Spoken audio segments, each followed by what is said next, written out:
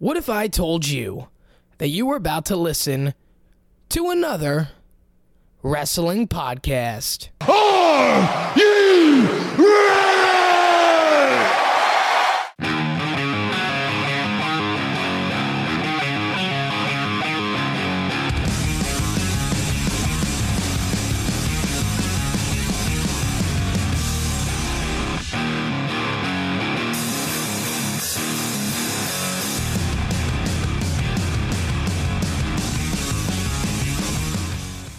This is the Not Another Wrestling Podcast. Join us as we take you through the ins and outs and everything you need to know in the world of professional wrestling. From NXT to Ring of Honor, New Japan Pro Wrestling, All Elite Wrestling, all the way to the main events of the WWE. Our thoughts, our perspective, and our predictions on the biggest topics and breaking news in the world of wrestling. If it's happening, we're talking about it. This is the Not Another Wrestling Podcast. Here are your hosts, Sean McChesney and CJ Palmisano. Do it. I'm still in quarantine. This sucks.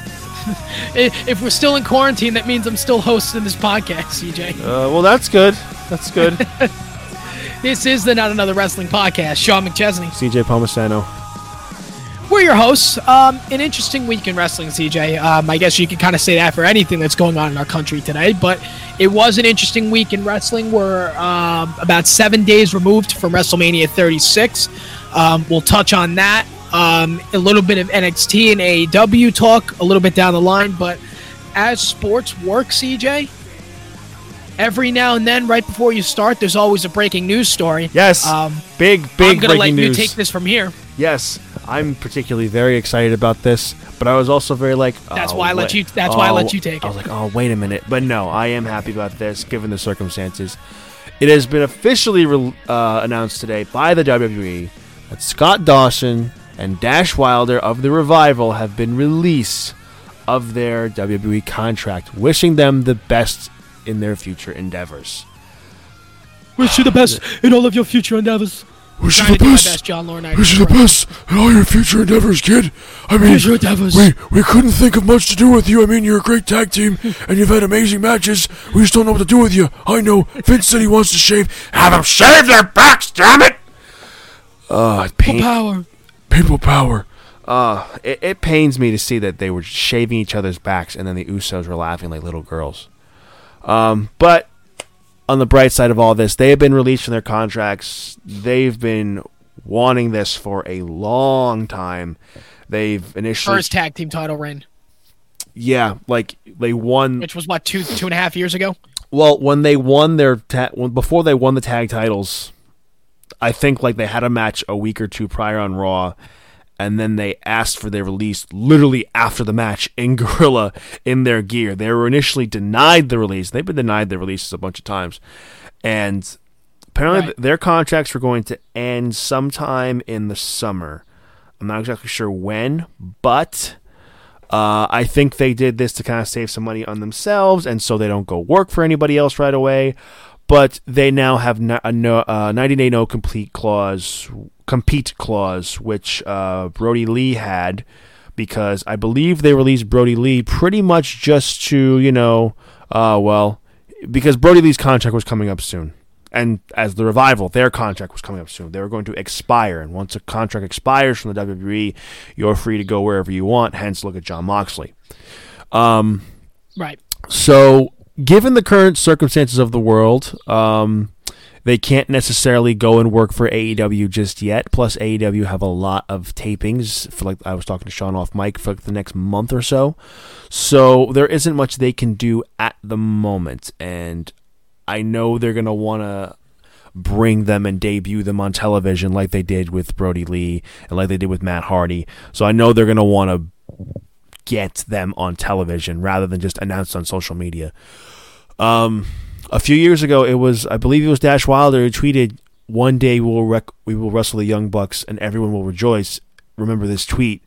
And one of the I think it was Matt Jackson, the Young Bucks said, "One day we'll wrestle the Revival and everyone will rejoice. Remember this tweet." and we're gonna get that match one day. Hopefully, I mean, because we're probably gonna get it before the end of the year. Probably, it's most likely they're gonna go to AEW, but we don't know that for sure. It's most likely they will. Because I remember I was watching a Cultaholic news video, and like it had been reported for a long time that at one point they offered both guys $1 million each a year to stay, and they're kind of getting a little paid less because I guess they're a tag team, and I guess because they're not one of like the more popular, higher merch selling tag teams. Like I'm sure the Usos make like a couple million a year each, and then the New Day have to make like anywhere between like I'd say 2 and 4 or 5 million a year. Say 2 to 4. 2 to 4, like roughly between all three of them, because they're a popular team, and they're high merch sellers. Similar to the Usos, but the Revival were never really in that category. Also because Vince never really saw anything in them. I mean, Sean, we have to speculate that AEW is going to be where they're going, obviously. Of course. I mean, in the realm of pro wrestling right now, I mean, nothing against Ring of Honor, nothing against New Japan, but the big two companies right now are the WWE and AEW. So, and again, it's been to our speculation ever since AEW started about a year and a half ago that they were going to end up there as soon as their contracts were expired or whenever they decided not to renew their contracts or whenever they were released and things like that. So my understanding, I agree with you. They're going to AEW. I don't think, and again, no disrespect to Ring of Honor, they're not wasting their time there. No disrespect to New Japan, they're not wasting their time there. I don't think they go to Impact either. No, they're not going to Impact. They're not wasting their time there. No disrespect to these three, but I believe they would be wasting their time there. I think they go to AEW. I think they're the perfect tag team to help, make sure that tag division keeps going, make sure it's one of the best in the world when you have tag teams, like the Young Bucks leading the charge. You have SCU, you have a new tag team like Omega and Page. It is the best tag team division in the world for me. Right. You bring in the Revival, I think it stays that way for years to come. And, and again, like the tag team champions, a new tag team like Omega and Page of the Elite, but a new tag team and a new favorite tag team. I think you bring in the Revival, I think it stays that way for years to come. So, yes, CJ, I believe that's where they're going to be heading. The question is when. Obviously, they've got to wait 90 days. I think they don't mind waiting 90 days given the circumstances. And again, every podcast, all of our topics are going to come back to this coronavirus thing. I don't think they mind waiting 90 days in this stuff. They get to go home, be with their families, things like that, not have to worry about work, whatever. When the 90 days are up, it's still up in the air. When are they going to go? Because like you said, AEW has tapings through the middle of May. We'll get to the end of May with AEW, and the most likely confirmed rumor of all that Double or Nothing is going to be postponed. We'll get to that in a second. So it really is a matter of when they're gonna be going. I don't think it's a matter of if, it's a matter of when. Yeah. I'd like to say that they will be in AEW by the end of the summer. When things start getting back to normal, they can go back to live television. Can they debut? Maybe whenever. Can they debut in Newark? Get the debut done right. Can they do it in Newark, please? They could debut in Newark. July 22nd. We'll be there. Please, because, seemingly it seems like we were supposed to get, Matt Hardy and the Elite versus the Inner Circle in the Blood and Guts match. We still might get it, CJ, because if Double or Nothing is postponed, we still might get the match at this point. Yeah, I know, because I know that's what they said, that the match has been indefinitely postponed. Right. And if it's not going to happen at Double or Nothing now, because I remember the last podcast we did, I had a speculation that if Double or Nothing goes on as planned, that's when you would have to do the match. You'd have Moxley and MJF for the world title or something like that, and the main event would be the War Games, a.k.a. Blood and Guts match between the Elite and the Inner Circle, and you can make it a 6-on-6 because Nick Jackson should be back by then. You can make it a 6-on-6 without removing Matt Hardy from it. Who would be the sixth member of Inner Circle?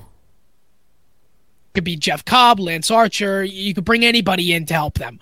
Lance Archer, especially because he's going to start a program with Cody soon. I think he'd be the perfect fit. I think he makes more sense because I think Jeff Cobb was just in there for a cup of coffee, and now he's kind of doing his own thing. Story here is if Double or Nothing isn't going to happen as planned, CJ, we still might get to see Blood and Guts in July. I hope Don't put it past them. I hope so. Because that would be the next big show for them. would be the Prudential Center in Newark on July 22nd. Yeah, I mean, really, because right now, what's going on with everything? I also saw like a tweet that says like people from New Jersey don't say coronavirus or COVID-19; they say with everything going on, and it's. I laugh so hard. True. It's true. It's actually true. Because I'm like, I've been saying that. Everybody's been saying that. But I do think that around that time, things should be getting better, because right now we're in the worst of it, and you have to get through the worst for things to get better. So, absolutely. And they've all federal government has said like the next couple of weeks are going to be the worst. So that is a good sign, even though don't freak out and say like, oh no, it's the worst. Like, no, you got to get through the worst and get through that hump so you can so things can finally get better. And hopefully everybody is staying safe. And we hope for anybody who is a doctor or a nurse or working in hospitals, we commend and thank you all, because you guys are risking your lives. And thank you for that. I don't know why I got very political for a second, but well, again, like I said, every one of these podcasts are going to turn back to this issue, because this is affecting pro wrestling in a way. And I will give kudos to pro wrestling, specifically AEW and WWE, for going on with their shows, taping enough to get us through. Mm-hmm. Because you know what? I was watching the news on Monday, CJ, and WrestleMania made the news. Because they were like, no sports, but WrestleMania did go on last night. Now, it was about Rob Gronkowski nonetheless. But nonetheless, ABC News promoted WrestleMania because it was the only thing going. That's true. So, and that's what WWE's goal was, to be, globally recognized as, hey, we know times are tough. We know that all sports are canceled. You have no soccer or football. You have no XFL. You have no MLB. You have no NHL, no NBA or whatever, but you have pro wrestling still. We're doing our best. They can get away kind of with it because with the whole no gathering ban in Orlando, because from until further notice, the shows are going to be taped or at one point maybe live again from Orlando. And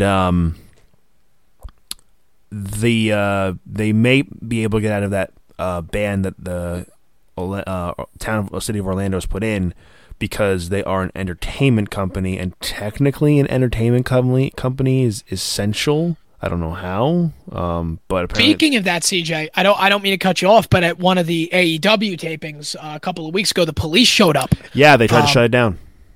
They tried to shut it down. Now, AEW had all the proper paperwork and things like that to continue, but the police stayed to make sure they followed protocol. But nonetheless, I think it was in Georgia that they were doing the tapings. Yeah. Nonetheless, I mean, Orlando has that ban. I believe WWE has taped programming as well. Enough for the next few weeks, at least. To get through, exactly. And then when those tapings run out, who knows what's next for pro wrestling. But I give them their props for trying. And again, those are going to be the next few editions. Those were the last few editions of this podcast. Is we always tie it back to, we have to give them props for not only trying, but doing it safe. Yeah. But speaking of things that were recorded, WrestleMania. What in it? I'll say this, CJ. We will remember WrestleMania 36 for the rest of our lives. We'll remember it next year when they sell out that new stadium in Los Angeles with 100,000 people to watch WrestleMania. We'll remember this one for sure. I mean, it's a breaking attendance record. 0 people. And also remember, until WrestleMania airs next year, CJ, we were at the last one that had fans. Remember that. Yeah, it's true, but that's gonna stop come next year. Well, we have the record until next year. Okay, we have the record. Anyway, this WrestleMania was interesting for a lot of reasons, and I'm not going to sit here and bash the WWE for WrestleMania. I know a lot of my friends said worst Mania ever. These matches sucked. They put on a WrestleMania when everything else in the world shut down. I don't think the matches... Yeah, some of the matches were put together last minute. It was almost like a glorified house show in a way. But at the same time, like Bobby Lashley and Aleister Black, that was one of them. Drew Gulak and Cesaro, which, I mean, was good, but it didn't need to happen. I mean, that could have made the pre-show anyway. Liv Morgan and Natalya. Right, that was a weird one. But anyway, I'm not going to bash the WWE for doing their best with the show will be going on. Not to mention, the WWE, they did it as safe as we could. Like I said, for example, The Miz got sick at the day of the taping of the tag title match. They sent him home right away. And they made it a triple threat. They were like one member of each team in the ring. That's it. So it was an interesting Mania. I'm not going to sit here and bash them for the match qualities and all this. the specific matches, though, that I think we should get into. The first one that I want to get into, CJ, this had a lot of people went in different ways with this, was Edge Randy Orton. This is one that I want to get to first. For those who were saying that it was the most boring match ever and it sucked. Meltzer, Alvarez. Yeah, and there was no wrestling to it. First of all, there are two things that I found wrong with this match. And both of them were as the match was going on. Given the circumstances of this last man standing match, they probably should have made it a false count anywhere match. Probably, They went all over the performance center. Like, they ended up in the parking lot at one point. That's not normally what a last man standing match is. It's more you just beat the crap out of somebody at ringside and things like that. So it would have made more sense if it was false count anywhere, because it would have made more sense that way. Number two, Edge's return didn't have to be 40 minutes. Yeah, I thought it was a little long. They could have really shaved like 10, 15 minutes at the very least off of this match, and it still would have been it would have been a lot better, and still would have been good. It did. At certain points, I was just like, ooh, this is where they have their meetings in the Performance Center. Oh, there's the gym. You're kind of getting a tour of the Performance Center in this match, which was nice. Texted me. Desmond actually texted me. He goes, I love the tour of the Performance Center right now.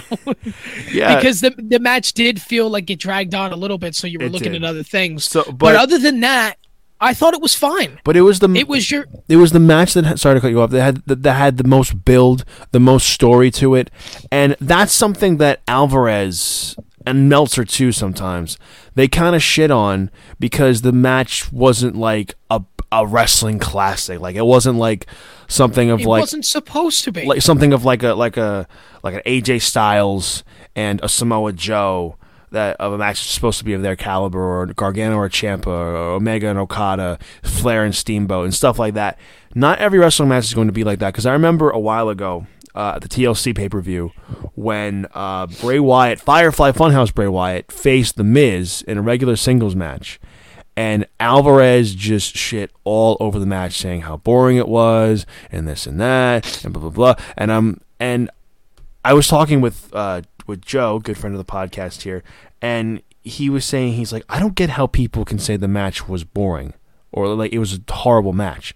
Like, are people not paying attention to Bray Wyatt's character work? Are they not? Definitely wasn't boring. Like, are they not paying attention to the things he's doing in the? Because that's the thing. Right. There was a story. There was character build. Well, not character build, but character work done in the match. Not every match has to be an athletic classic like the previous matches that I've mentioned. It doesn't have to be that. If you remember that match, CJ, the majority of it was The Miz kicking the shit out of Bray Wyatt and being confused that he was kicking the shit out of Bray Wyatt. That was the point. Mm-hmm. And also at the end, to bring Daniel Bryan's character back into it for the Rumble. That was the big story. At the end was Daniel Bryan was back. So I agree. I mean, and another thing that I hate, and I love when my friends start getting involved with pro wrestling, but what I can't stand is when they just watch the pay-per-view. They don't know the story. They don't know the backstory of the type of match. Edge, Randy Orton, right? Edge's first singles match in 9 years. They are building Randy Orton as 2009, 2008 Randy Orton, which means addictive. He'll do whatever he wants. He's the most dangerous man in the locker room. Best version of Randy Orton, exactly. And two veterans. This match had the writing on the wall that they were going to go out there and beat the crap out of each other. It wasn't going to be a 5-star match. There were going to be many weapons used in the match. They were going to go all over the place, beat the crap out of each other, and it was going to end with Edge giving the concerto to Orton and he wouldn't get up for 10. That's what the match was. And if people watched the whole story build up, they would have understood that better. And I'm going to get into the Firefly Funhouse, and I'm going to get to the Boneyard match in a minute that had similar builds and similar styles of matches. But nonetheless, Edge Randy Orton I thought was fine. It wasn't boring. It wasn't bad. It was your simple, brought out grudge match between a father and a husband who was trying to get revenge on the guy that hurt his family. That's what it was. Do you think it was going to be a 5-star AJ Styles, Shinsuke Nakamura match? Hell no. No, and that's not what it was for. It was meant to build a story and was supposed to finish the story of the personal rivalry, blood feud between Edge and Orton. And right. Not every match is going to be like a Wrestle Kingdom main event match. Not everything is going to be like that. Not everything is going to be like a high caliber, high paced match. And those matches are fun, but there's a time and place for everything. I mean, we had a lovable fat bastard like Otis get the girl of Mandy. Listen, So happy. I literally screamed in my room, yes, the good guys win. I was like, yes, the fat bastard finally gets the pretty girl. Come on.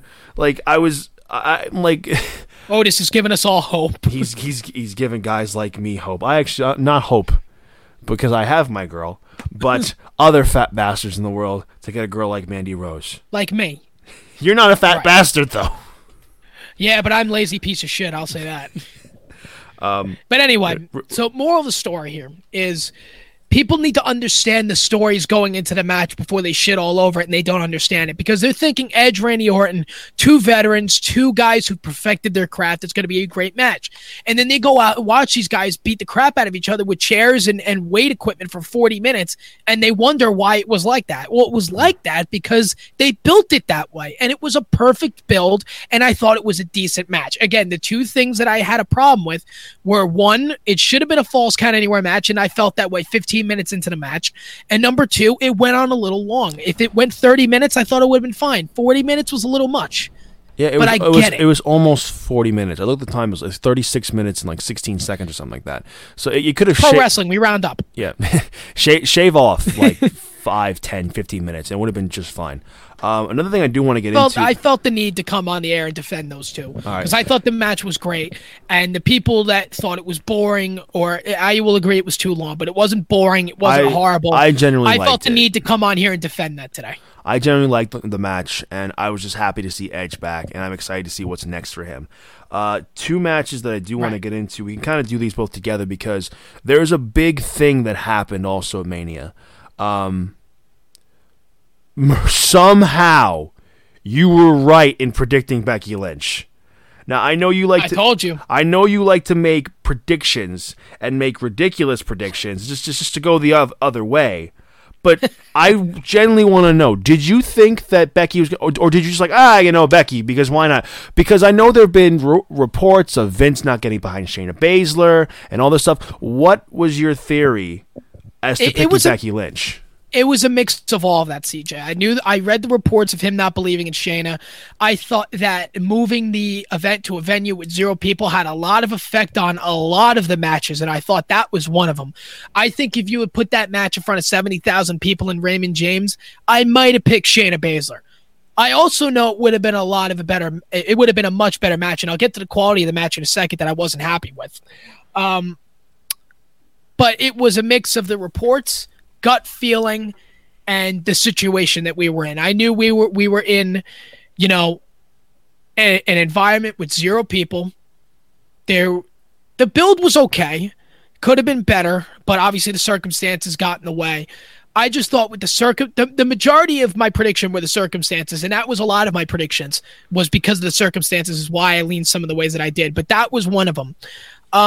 I don't know about you, CJ. I was a little disappointed in this match, if you ask me. I thought it went a little short. It was okay. I wasn't really disappointed in necessarily the match. I was disappointed in the result. Now, I'm a big fan of Becky Lynch. I love Becky Lynch. I've been a big fan of her since her days in NXT, and I'm happy for her where she is in her position in the company. She's the number 1 female in the company. She's the Raw Women's Champion. I love that. My problem with this is that it just made Shayna Baszler look absolutely stupid. Shayna Baszler is a wrestler that she learns from her mistakes. We saw this same finish in a much better match against Kairi Sane live at TakeOver Brooklyn 4 a few years ago. At the Barclays Center.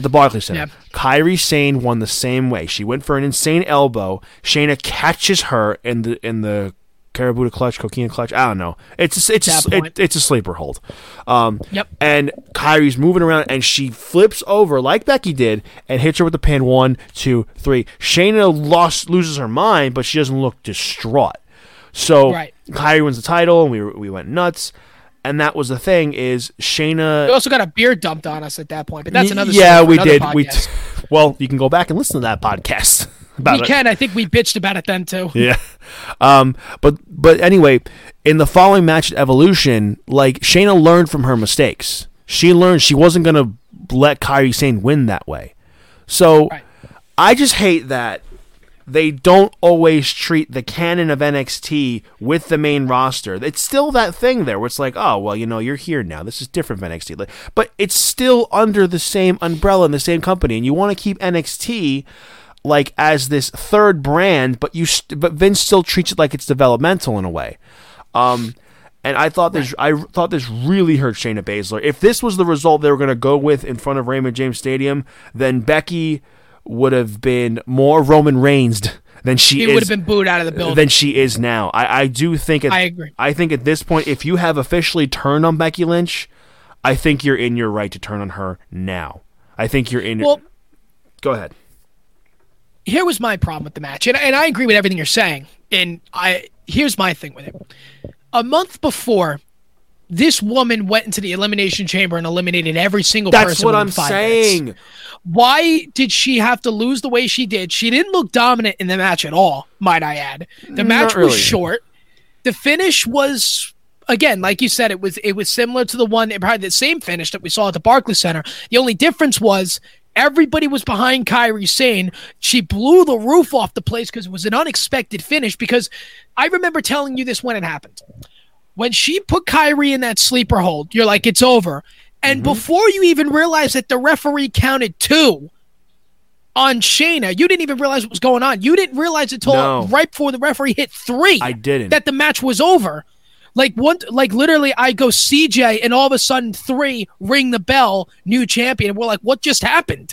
But it was an unexpected, amazing finish because Kairi was so over. To an amazing match too. Yes, and that's the other thing. They had a 4.5, 5-star classic, in my opinion. Shayna and Becky didn't have that. I think it was a very underwhelming match, in my opinion. Well, the thing is, Shayna and Kairi had really great chemistry together, and I think Kairi is probably Shayna's best opponent, other than maybe Rhea Ripley. Well, opponent in the ring is Kairi Sane and Shayna Baszler. Rhea Ripley and Shayna fair share of matches. Rhea Ripley and Shayna Baszler may have had a better story and a better build to their match, but I think as far as an opponent, I think Kairi Sane and Shayna Baszler, because they're two polar opposites, and that's why they work so well together. And not to mention, both of them tore the house down in War Games too, which was a lot of fun. They did, and that leads into my next point and the following match, which was a lot better. So much better, and that was Rhea Ripley and Charlotte Flair. First of all, I have to give super big props to Rhea Ripley representing Vegeta in her gear. I love that. For a second, it took me a minute. I'm like, is she supposed to be a Power Ranger? No, she's Vegeta. So she Vegeta. So I mean, I'm gonna go back and watch Abridged after this. Me too. So the match itself, for when the reports had first come out that Meltzer reported that they want to have Charlotte face Rhea Ripley for the NXT Women's title at WrestleMania, I'm like, oh, this is a foregone conclusion that Rhea's going to win, and it'll solidify her as the next big thing in WWE, and it'll solidify NXT as a proper brand. And then as things got closer to Mania, I'm like, you know what? I think Charlotte. I just had a feeling that they were going to put the title on Charlotte, and I think it'll help more or less the women in NXT boost their stock. How that's going to happen, I don't know, coming up in the next month or so, but that was my theory going into it. The thing is, I also was talking to, again, good friend of the podcast, former guest Joe, about it. He didn't watch WrestleMania because after Goldberg beat The Fiend, he's like, I'm done with this company. I need to take a long break from wrestling. He didn't see the matches. He's like, to me, what I'm seeing, he's like, from what I'm seeing, it's Vince burying NXT. He's like, I said to you, he's like, you cannot make the two most dominant females, two most dominant NXT Women's Champions in the brand's history, just lose like that, or just lose in general, because it just shows that I agree with the developmental system is just NXT is just developmental, and they're not on par with the main roster. The thing is, I said to him, my counter argument was, at least Charlotte and Rhea had a great match. They had a great match. Charlotte, it was classic heel versus babyface. Charlotte worked on the leg the entire time to get her finisher and made Rhea tap out. That, and Rhea didn't didn't dominate basically the whole story. Again, like I said before, Shayna Baszler went to an elimination chamber and eliminated 5 women in 5 minutes. No one's ever done that before. No. Not even Goldberg, because remember, he lost that one. So to have that and be dominant in the whole storyline, then go out and lose in an underwhelming match, that I agree with. But like you said, at least Rhea and Charlotte had a very good match. Rhea and Charlotte had a very good match. And she didn't dominate the whole storyline. It was even going into the match. That's the thing. And Rhea Ripley, you could say, going into the match was probably a little too cocky, thinking she could handle herself. And I think this is more or less going to probably, after seeing like the clip on NXT of her getting upset after losing, I think it's more or less going to be a redemption story for her to eventually get back the NXT championship. And I would say if they could do it for like another, like I would say have Charlotte hold the NXT championship for a year and then have Rhea finally win the title back at WrestleMania next year. But that's just my hopes. That'd be nice. But I thought the match overall was great. As far as a pure wrestling match this weekend, it was probably my favorite now that I think about it. They did a phenomenal job, but that's another thing that why I wanted to bring both of these matches together is that in the end, I told Joe, and I'm going to say this here, that in the end of the day, Shayna Baszler is now on Raw. She is a Raw superstar. She's on the roster. Vince and the creative team there has control of her, and that's where I worry most for her. Rhea Ripley is still in NXT. Regardless of what Vince's opinion of NXT is, because WrestleMania is his show, whatever, Rhea Ripley is still in NXT. She still has the potential to be one of the greatest women to ever come out of NXT, out of WWE in general. I said a while ago in this podcast that I think she will be a bigger star than Becky Lynch, Rhea Ripley. And I think she will get the championship back. I think this can still lead to a series of matches with Charlotte. And I'm very hopeful for her future. Whereas Shayna Baszler, They can have a match in Boston SummerSlam weekend. Yeah, they could. And as for Shayna Baszler, I'm not as hopeful. And there was another theory roaming around with from the Wrestle Talk guys, Luke Owen. He thinks that this is all just to put off for Ronda and Becky at SummerSlam. I don't know how true that is or what's going to happen. Well, remember, Ronda was plan A for Mania. And obviously that fell through. Shayna was plan B. So I think we'll always have that rumor of Ronda, Becky again. I think we're always going to have that down the line. As long as there's a possibility that Ronda can come back, we're going to have the rumors of that match flying. Whether it's WrestleMania, SummerSlam, the Royal Rumble, Survivor Series, we're always going to have that, in my opinion, until it finally happens. And I think we are on a collision course for it. I think it's going to happen. I think the rematch is inevitable. I think it's going to happen. I just don't know when. Could be 6 months from now. Could be 2 years down the line. I think we're going to get the rematch. But I think that we really have to try and get Ronda to come back sooner rather than later because Becky's rolled through the entire women's roster. There's nobody on her level anymore other than maybe... And not to mention, Ronda could come back and say, you didn't beat me at Mania. Because remember, the shoulders were up at 1. She could say that. I can honestly think that... Well, that's another thing Shayna was saying, like that her shoulder was up, but it was they were clearly down. But I would think if by it was just the ref started his count early. Yeah, that was the problem. By my thing, if SummerSlam goes ahead, and I think it will at that point, I think people will be booing Becky, and I think they'll be cheering Ronda, which is a weird scenario to have. Be a little weird. Anyway, it depends. It depends how they build the story. If they bring the man back, it might be an interesting set of circumstances. Maybe a mixed reaction. The thing is, Becky is kind of started acting like the man before Mania again. But the thing is, again, it's how Shayna lost and how short the match was. That's what the problem was. It essentially was a burial of Shayna. I texted you right after they buried Shayna Baszler. Not to mention that was one of those matches where it was placed right on the card because they didn't give a shit about it. It was all placement. Third on the card, the match was maybe 10, 15 minutes. It felt more like 5, and the ending was crap. Well, here's something WWE didn't give a shit about.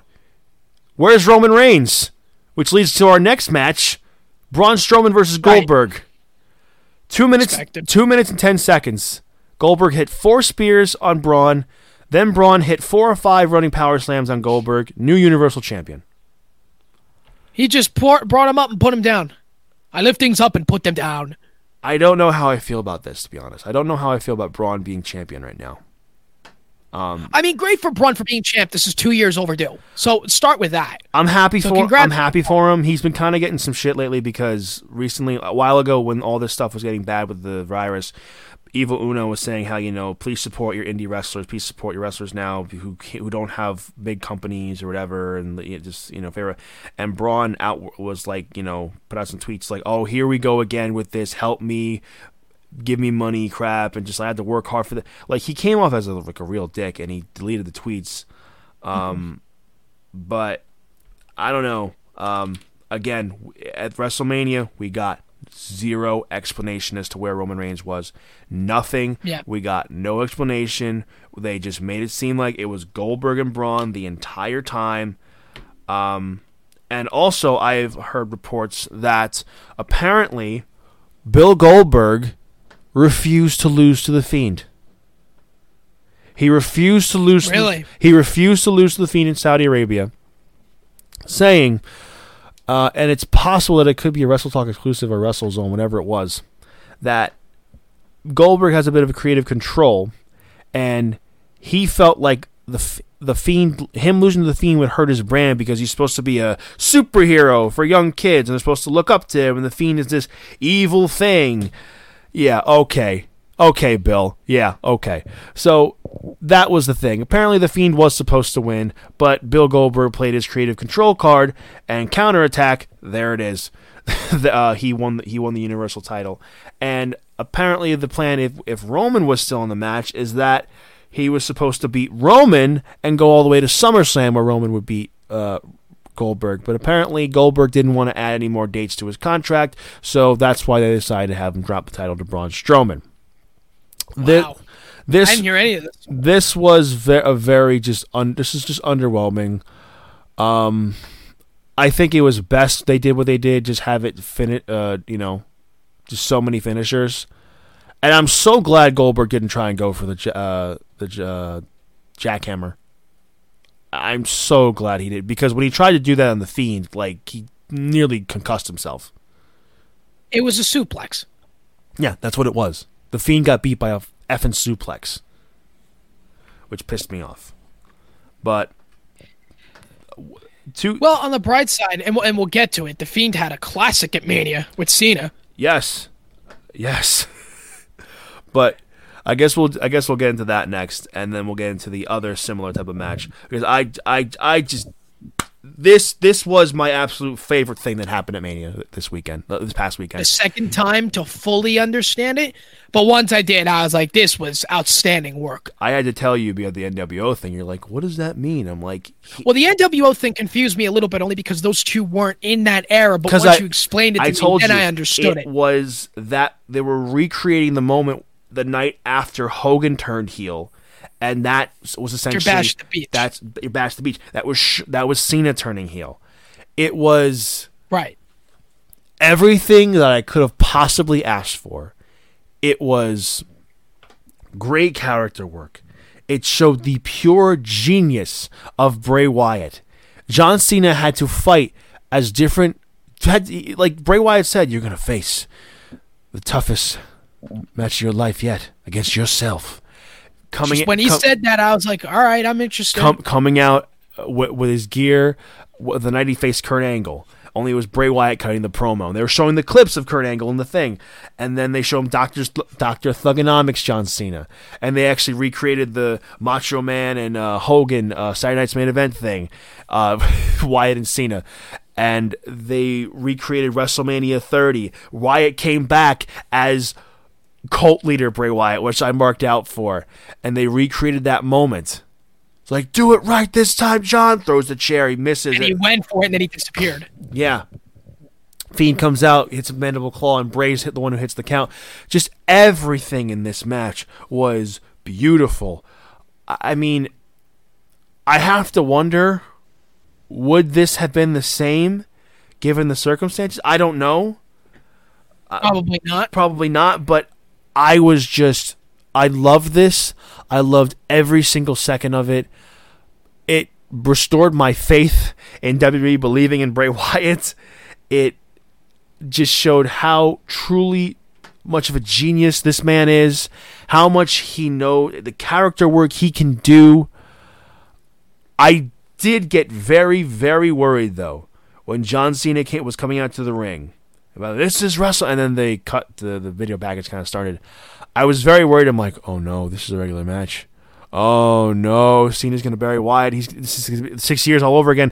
But no, thank God it wasn't that, because it's gonna be a regular match. I was surprised with the promo package and what they decided to do, but I always knew that Bray was gonna win. I always had that feeling. Bray had but to the win. way that they did it, CJ, again, I had to watch it a couple more times to fully understand it, especially the NWO segment. It was flat out outstanding. And to anybody out there who was confused, didn't like it, some people actually hated it. I'm like, Alvarez. You don't understand the story. I'm like, you need to go back and look at a few things. Number one, the NWO, you have to understand what that was. Number one. Number two, the beginning of Cena's career. Remember when he kept trying to slap Bray and he goes, John, I'm literally reliving the worst moment of your career right now. You got to go back and watch his Ruthless Aggression documentary. He says it in the documentary. That was the worst moment of my career because it led to something that I'm not proud of. Then he said you can look, but you can't touch, referring to Nikki Bella. Go back and watch Total Bellas and Total Divas and things like that. Yes, even go back and watch that, which, by the way, highly underrated. And finally, you got to understand Bray and Cena's story. WrestleMania 30, Bray was the heavy favorite, was supposed to go over, should have went over, and didn't. The crowd was behind him. He said, the whole time. Listen to them, John. He got the whole world. Wyatt was supremely, massively over at the time, and he should have been the one to win. And Cena should have turned heel in the match.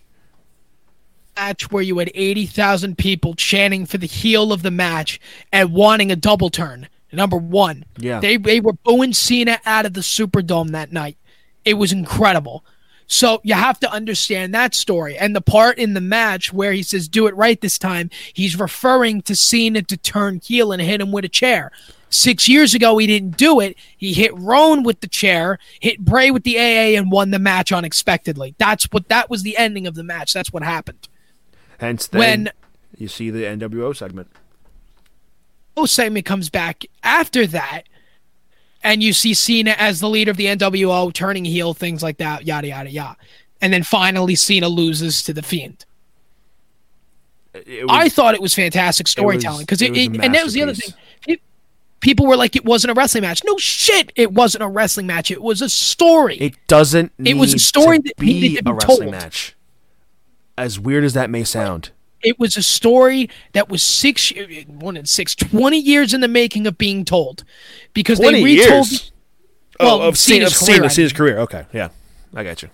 If you're talking Cena, Bray, 6, obviously. But they went as far back as his debut in 2002. So at that point, it's 18-year story in the making. They started it with Cena's career. They went all the way through. Oh, and the other thing is Thugonomics thing.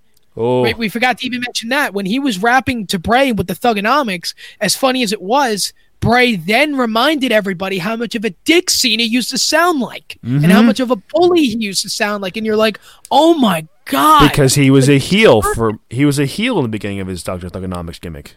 Right. And not to mention all of the bully stuff. There are rumors that Cena was a bully in the locker room younger in his career. You know, like in 2010. You remember the Alex Riley incident in 2011. They were referring to stuff like that. Again, if you didn't like it and you hated it, it means you probably didn't understand it. And that's fine. But you need to understand it to be able to enjoy what we're talking about. The fact that CJ and I loved what we saw, it was because we understand it and we get it. And we knew all of the inside stuff from back in the day. You know, we knew the stuff going on in Total Bellas and Total Divas. We watched the Ruthless Aggression documentary, and if we didn't, we know what it was about. We know that Cena's first run almost failed. You know? We know that he was the wrong guy to go over at WrestleMania 30. We know all these things. That's why we enjoyed it, CJ. I thought it was a fantastic masterpiece. It was Bray Wyatt righting the wrongs and finally being rid of John Cena. I mean, in the end, Cena, disappearing, it's like, are we done with John Cena? Apparently he teased on Twitter that he might be done with wrestling, but I'll believe that when I see it. Right. Because Vince is always going to call, and he's always going to have John Cena, and John Cena says he loves WWE, he loves wrestling, so I feel like until he says something himself publicly, or they do something for him, he's not going to actually retire. Part of me still believes he's winning 17 next year. Yeah, we'll see. But in Los Angeles, there's still some more to get into. But there is a few other matches you need to get into. The other Firefly match. Let's go to the similar match that was the night before. The Boneyard match. Oh, it was so good. I was confused at first. I didn't know how to feel about it. I'm like, okay, AJ Styles being a cheeky bastard coming out of the coffin, and then we see American Badass. He didn't come down to, you've done it now, you're gonna make a big mistake, or, keep rolling. None of those theme songs. Better, but I like the Metallica song that they went with, Now That We're Dead. I like that. I like that choice. I like that too, but there's a lot of other Metallica songs from that album that were a lot better. But it made sense for the entrance and for the package that they put together. If it was a live match, I thought they should have just did Rollin' by Limp Bizkit. Yeah. But with the package that they made, Now That We're Dead was perfect. Yeah, I guess so. I guess it was fine. They played AJ's theme song, but then again, what else can you play for AJ? What else are they gonna play? Yeah, but yeah, so I liked it. It felt like a little movie. It felt like an actual fight, and again, I think due to the circumstances, I think AJ and Taker would have had an actual match had this not have happened, but I loved it. I still kind of want to see an Undertaker-AJ Styles match, an actual match at some point, but Had a real Buried Alive match at the stadium? No, not a real buried, like a straight-up match between these two, because I still think AJ can get Taker through like one last amazing match. He can. Gallows and Anderson come in. 8 hours to film that match, too. I know, 8 friggin' hours. Undertaker got legitimately hurt, and it took him 8 hours to finish filming. Oof. Gallows and Anderson had gotten involved. They brought in the Druids, which probably had to be a bunch of developmental guys coming in and say, "Hey, gonna come and pay you," or the guys who couldn't be in the battle royal that they were supposed to have, probably like Heath Slater and Jinder Mahal and maybe Titus O'Neil and friggin' the Singh brothers. Who knows? So Taker beats them up. He didn't bring the Holy Trinity with him, but everything about this was really good. They called back to when Goldberg hurt himself punching the glass. He's like, "Son of a bitch, made me cut my hand open, made me hurt my damn arm." And AJ saying like, "Oh, you hurt my goddamn finger." I thought it was a really good, it felt like a little movie. Taker nearly killing Gallows and choke slamming him, throwing him over the top of that barn, hitting the tombstone pile, which is the only tombstone pile driver he hit in the entire match on Carl Anderson. Choke slamming AJ to death on that wooden pallet thing.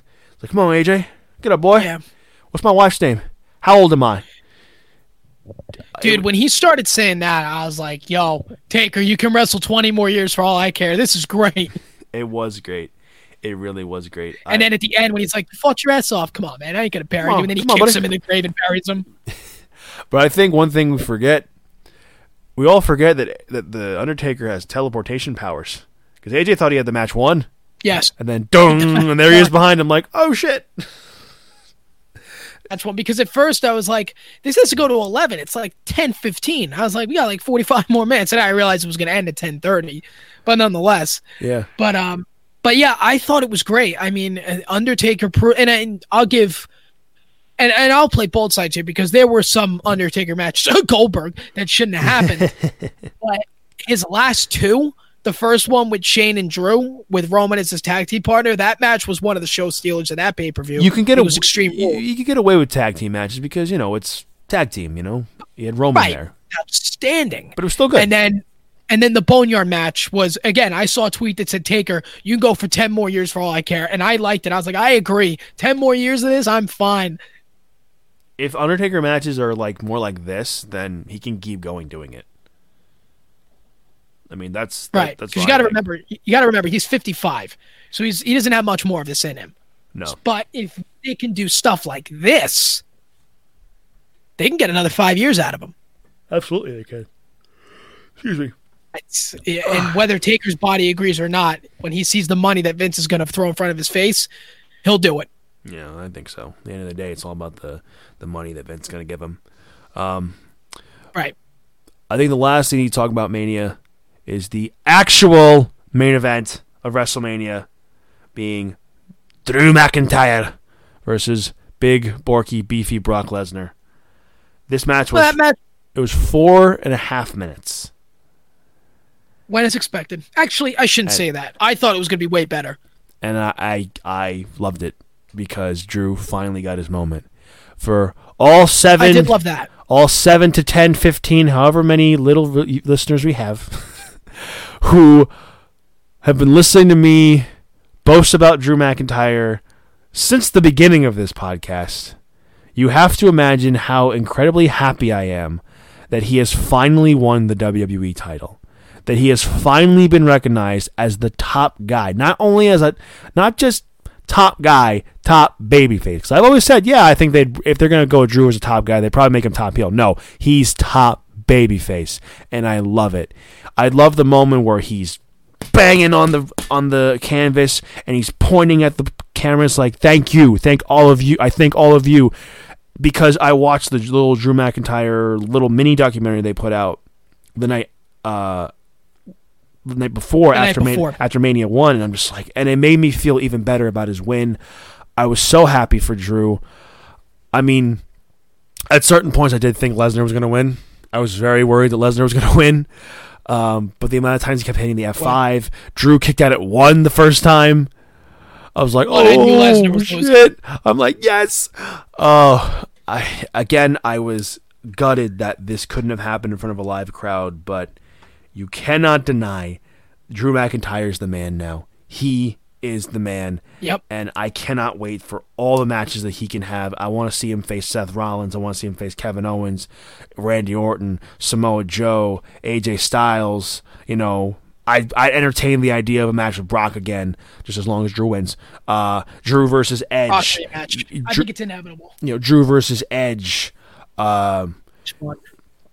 Drew versus maybe Aleister Black someday. Drew versus The Fiend. Well, maybe not as champion. Drew versus Fiend. But the match, I just want to see all these matches with Drew. I'm over the moon, essentially. I've been a big fan of McIntyre, and I'm so glad he's finally getting what he so rightfully deserves, and that's being the top guy. Before I get to my point, because I don't really have much to say about the match. I think you just said everything for me. But I do need to ask you, how long do you expect Drew to hold on to the WWE title before he loses? Well, I got distracted because we have a video incoming call from our Snapchat group chat. I don't know if you got that. Now. I don't know. I don't want to say SummerSlam. I think Drew holds it for a long time. I want to say maybe October. He either holds it all the way. It's realistic. October, maybe at Hell in a Cell, or have him hold it for a whole year. Him being one of those champions to lose it right before Survivor Series. I could see that happening. I mean, if Braun and if Braun and Drew can hold titles till SummerSlam, till Survivor Series, I'd be down for a Strowman McIntyre match. That'd be good.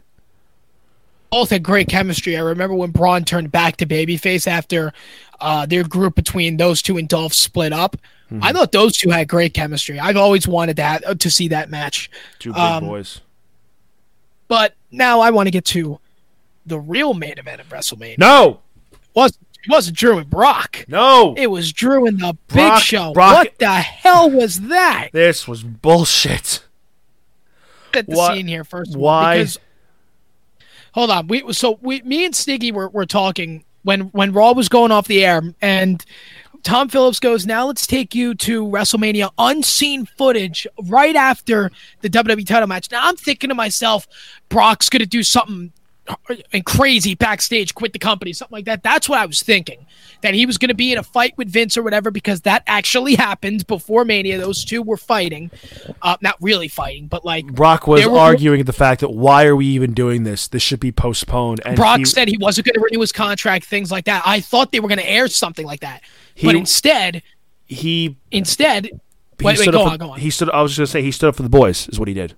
Yes, he stood up for the locker room, and I commend Brock for that because I thought he was right. Nonetheless, that's what I thought they were going to show backstage. They didn't. Instead, Drew comes out, does an interview, which I thought was already very weird, but I'm like, all right, they got to fill programming. I can understand it. Then the Big Show comes out with a referee, and I'm like, I'm not going to say it here, but I was like, you got to be effing kidding me. They're not doing this.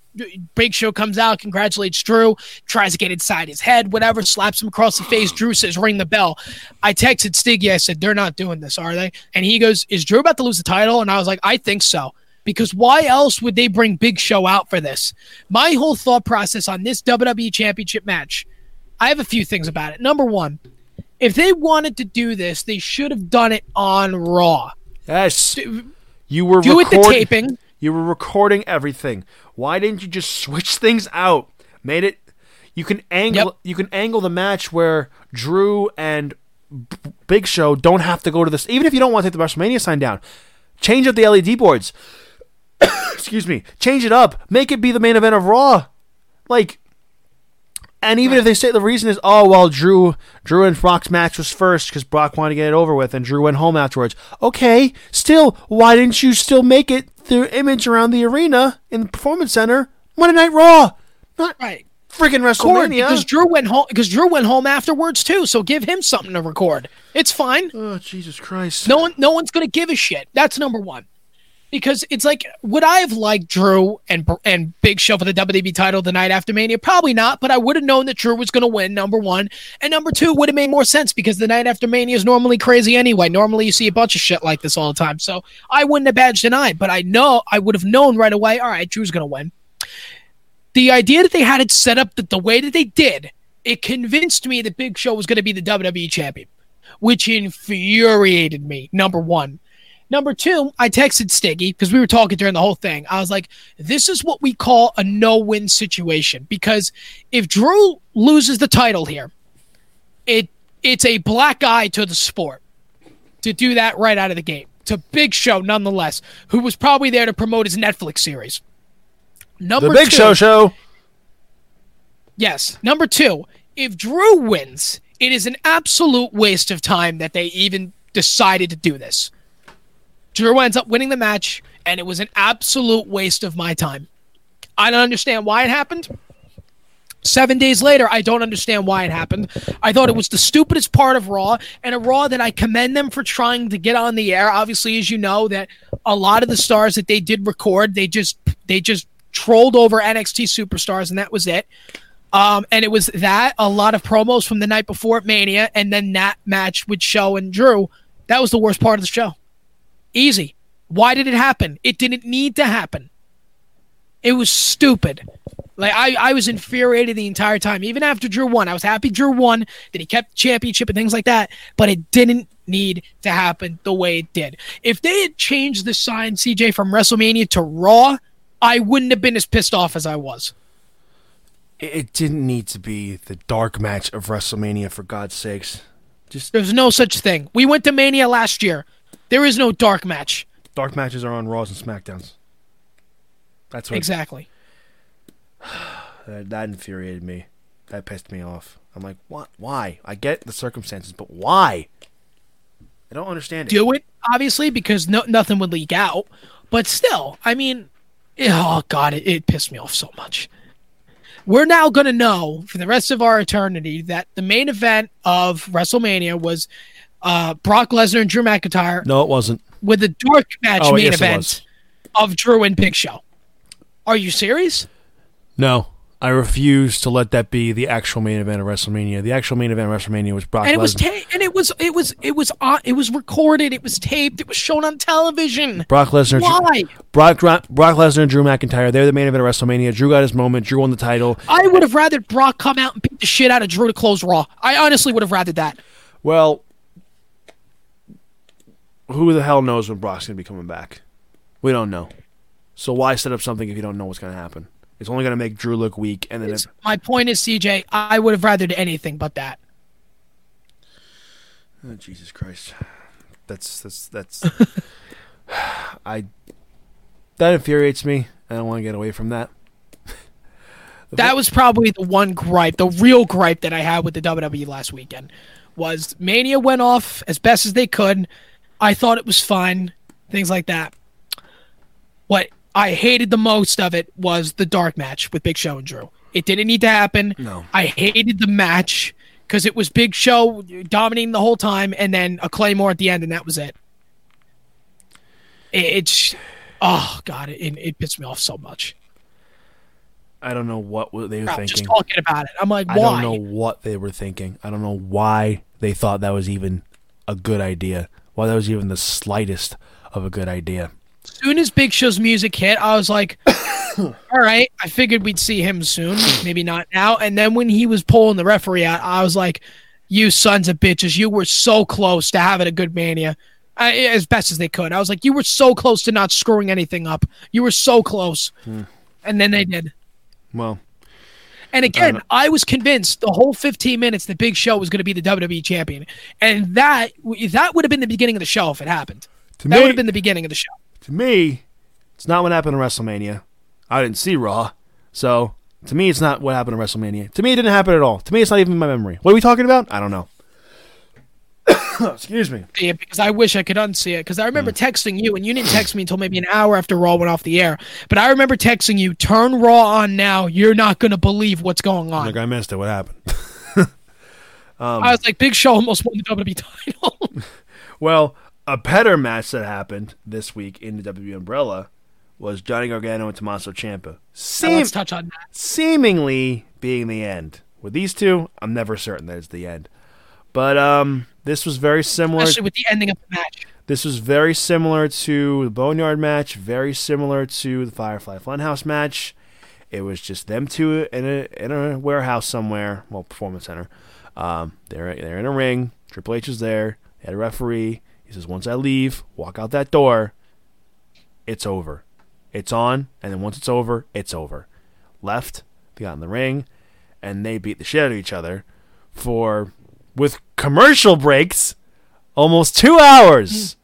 I understand that they had to show commercial breaks. I understand, and they were limited to what they do with the takeover matches that they wanted to show on TV. I get it.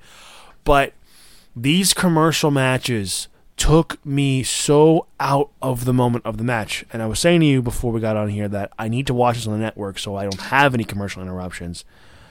But overall, the match was really well done. It was shades of just about everything of every match that they've had. They were going outside. They were throwing each other into freaking garbage cans, into trucks. You know, they were ripping the canvas off. They were doing it pains me that this could have happened at TakeOver, and TakeOver didn't happen. It pains me, which leads me to believe that this isn't over yet. That's why. Down the line, I hope that at some point this happens again. So, the big talking point of this match, though, is that Gargano and Ciampa were near beating the shit out of each other. Candice comes in on the verge of tears and asks Ciampa, "Are you happy? Are you happy, Tommaso? Are you happy? I hate my husband now because of this. I hate my husband. Go ahead, go finish it. Go finish it. It's fine. As you're talking about this match, by the way, I tuned into WWE on Fox Instagram's page, and I'm currently watching the highlights. So you may continue. Candice kicks Gargano in the balls and then leaves. And he just gets knocked down.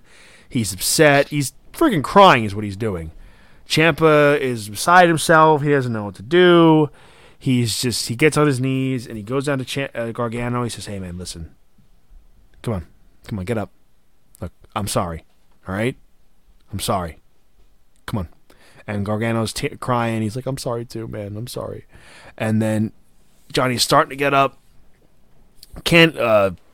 Ciampa's up on his feet, and I'm like, "Ciampa, you're smarter than this. Don't be stupid like every other babyface. Don't do it. It's all a ruse, Tommaso. It's all a ruse. And kicking the balls from the back. There's Candice LeRae. And then Johnny Gargano. And I screamed this when I was watching it. The smartest kayfabe wrestler, the smartest wrestler alive, kayfabe and all. He was wearing a cup. AJ Styles got punched in the dick by Shinsuke Nakamura almost every single week on SmackDown and every single match they had. And he never thought to wear a cup. Ever. In their last match. Not even in their last match. Johnny Gargano wears one in his supposed last match with Tommaso Ciampa. He hits the fairy tale ending on Ciampa on the wood, wins the match, walks out with Candice. Candice LeRae has turned heel and helped her husband, Johnny Gargano, beat Tommaso Ciampa.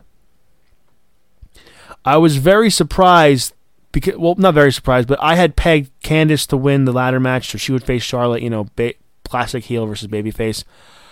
But Io Shirai winning, I'm like, interesting. Might be a better match, but then I'm seeing like, oh, this is why they did it. I get what you're saying about Candice. It makes me think to myself, where do they go from here, Ciampa Gargano? Who do they feud with? They're two of the best wrestlers in the world. They are two of my favorite wrestlers. And because I truly don't think this is the end.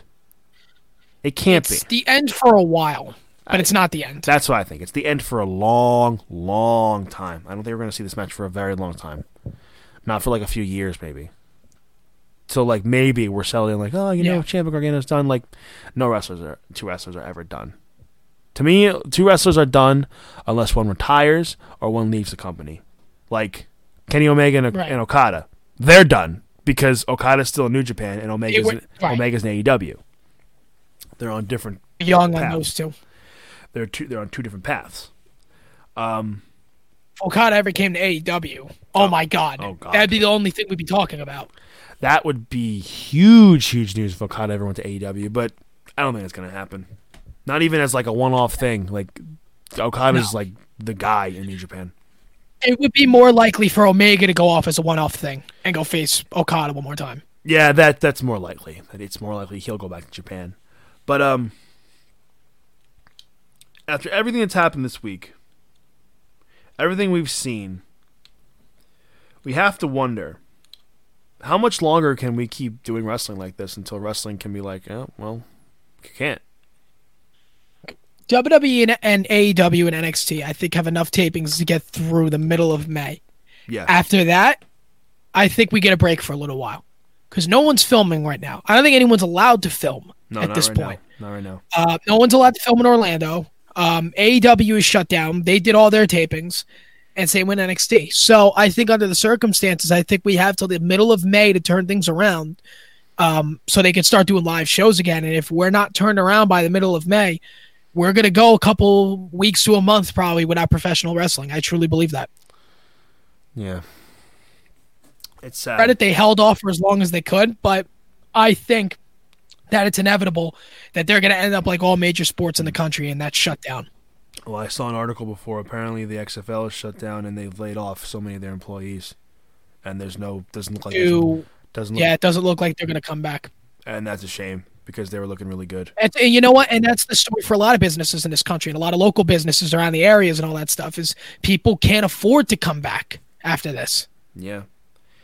It's gonna, and it's a shame. It's really gonna affect us. But companies like WWE and AEW though are gonna be fine, and bigger companies will be okay. Wrestling will be okay, and it'll come back.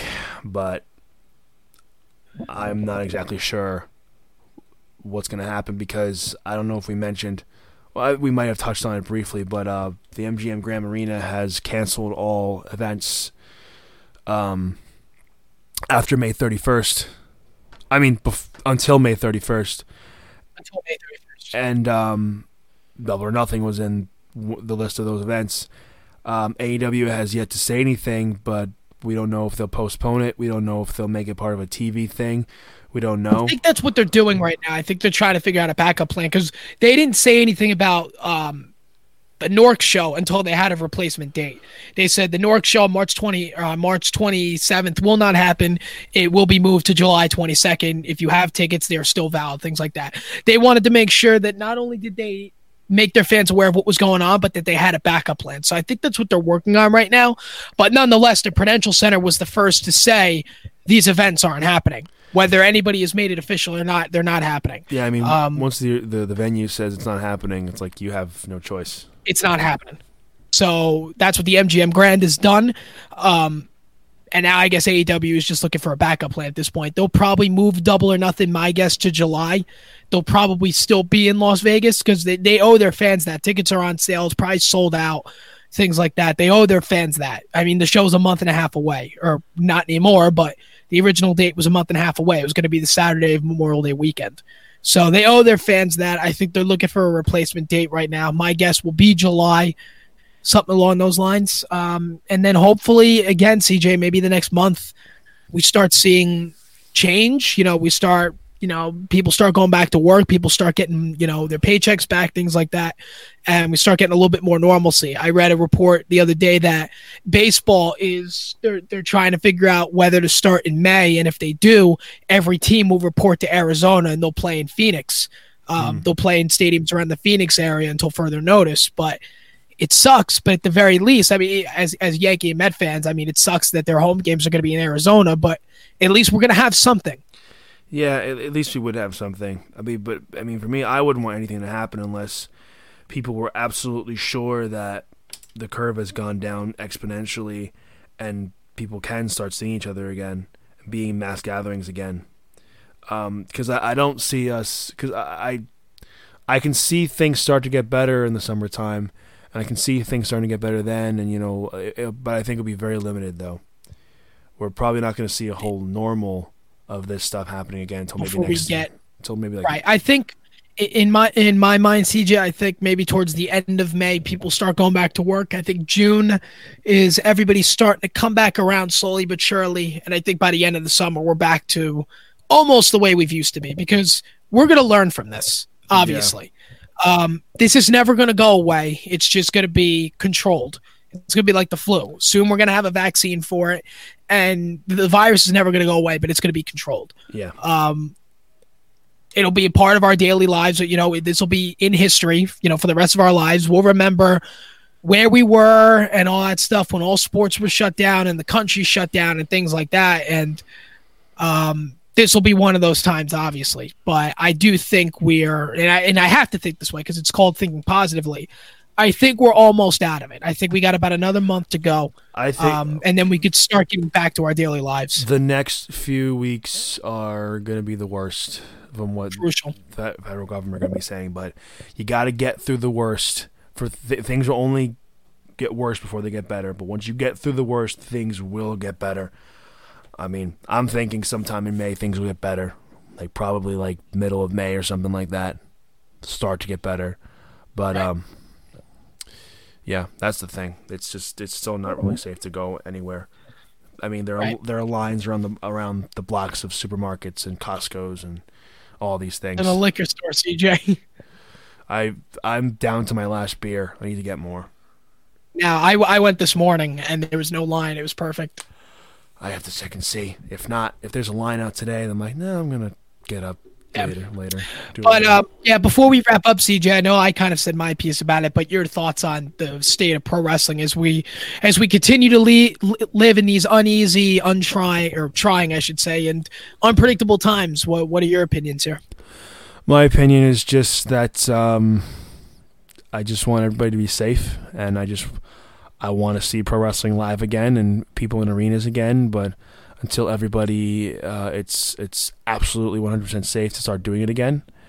I understand it sucks because right now, none of us can see a lot of our friends and family, and we want to see each other. I know that you and we can't see our friends.